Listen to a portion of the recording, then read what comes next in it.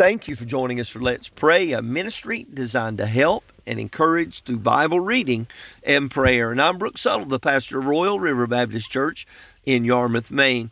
Our scripture reading is found today in Hosea chapter 2, verses 19 and 20. And while you're finding your place in your Bible, just by way of review, we are looking at this chapter and this particular portion of scripture.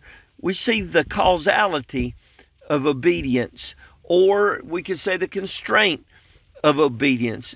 And we said that God encourages obedience, first of all, by addressing our failures. As we look at our life and look at the ways that we've fallen and come short of God's glory, God encourages us to move away from that failed lifestyle, from that lifestyle that has not been good and appropriate, to follow Him. Then God enables obedience by addressing our fears. He lets us know how we can overcome our fears, and He gives us great confidence.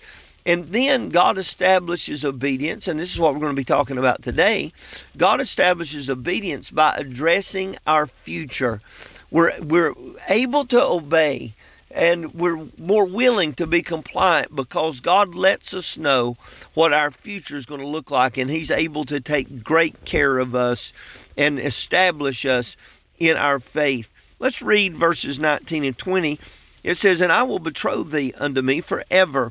Yea, I will betroth thee unto me in righteousness and in judgment and in loving kindness and in mercies. And I will even betroth thee unto me in faithfulness, and thou shalt know the Lord." So we're going to look today at this thought that God establishes obedience by addressing our future. God makes a commitment to those that put their trust in Him. And here He's dealing with the nation of Israel very specifically. But He says, I want to do this. I will betroth thee unto me forever. This is what I'm going to do for you. So we see God's commitment is enduring. We see the length of it. I will betroth thee unto me forever. God's covenant, His commitment to the people of Israel, is going to be a betrothal forever. God's going to bring them unto Himself, and they're never going to be put away. And so this is a great promise about the endurance of God's commitment. I see the loyalty of it.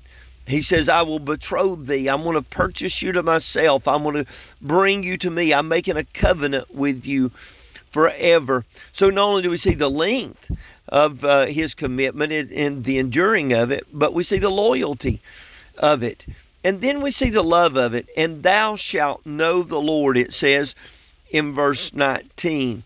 I will betroth thee unto me. And in verse 20, and thou shalt know the Lord. God's commitment to Israel is an enduring one because of the length of it, because of the loyalty of it, because of the love of it. Thou shalt know. In other words, you'll have a relationship with God that's going to be an enduring relationship. Then we find not only is God's commitment enduring, He's talking about the future now. He's helping them to be obedient by telling them these things. It's also equitable. I'm glad that God, in His dealing with us today, that God's promises are enduring promises. He said that if whosoever shall call upon the name of the Lord shall be saved. And He also said in John 3:16, for God so loved the world that He gave His only begotten Son, that whosoever believeth Him should not perish but have everlasting life. What a wonderful enduring promise that we can put our faith in God and have this everlasting life that He's promised us, and it would be through His Son, and we can know Him and walk with Him and have a relationship not just in the future but right now. But it's also equitable. He is appropriate and sound in His purity. He says, I will betroth thee unto me in righteousness. So this betrothal is going to be in purity. What God does, He does right. God does in purity and in holiness and in truth. And so there's nothing impure about His covenant with us. And so this should mean that we're going to be pure in our lives. God didn't didn't make this covenant with us for us to run wild and to live in a way that's not pleasing to God. That's what's bringing judgment on the nation of Israel. He's letting him know that my covenant's going to be established with you in righteousness, in purity.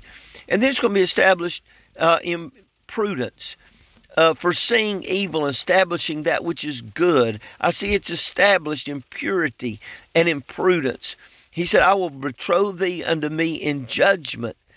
God knows exactly what they need. He knows what's good for Israel. God knows what's good for us. God deals with us. His commitments are to us in equity. They're very equitable. I see they're pure, they're prudent, but I see it's also, he is appropriate and sound in his piety.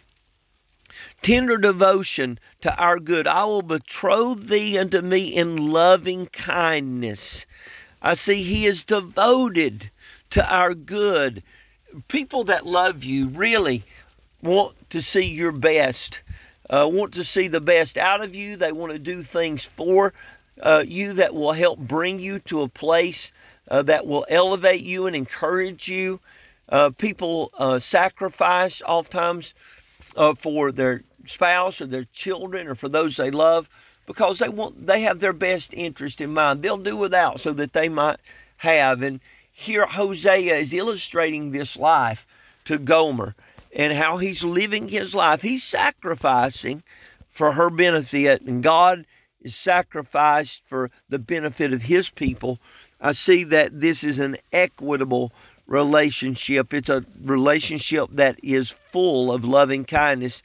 And then last of all, it's equitable because it's appropriate. He's appropriate and sound in his pity. I will betroth thee unto me in mercies.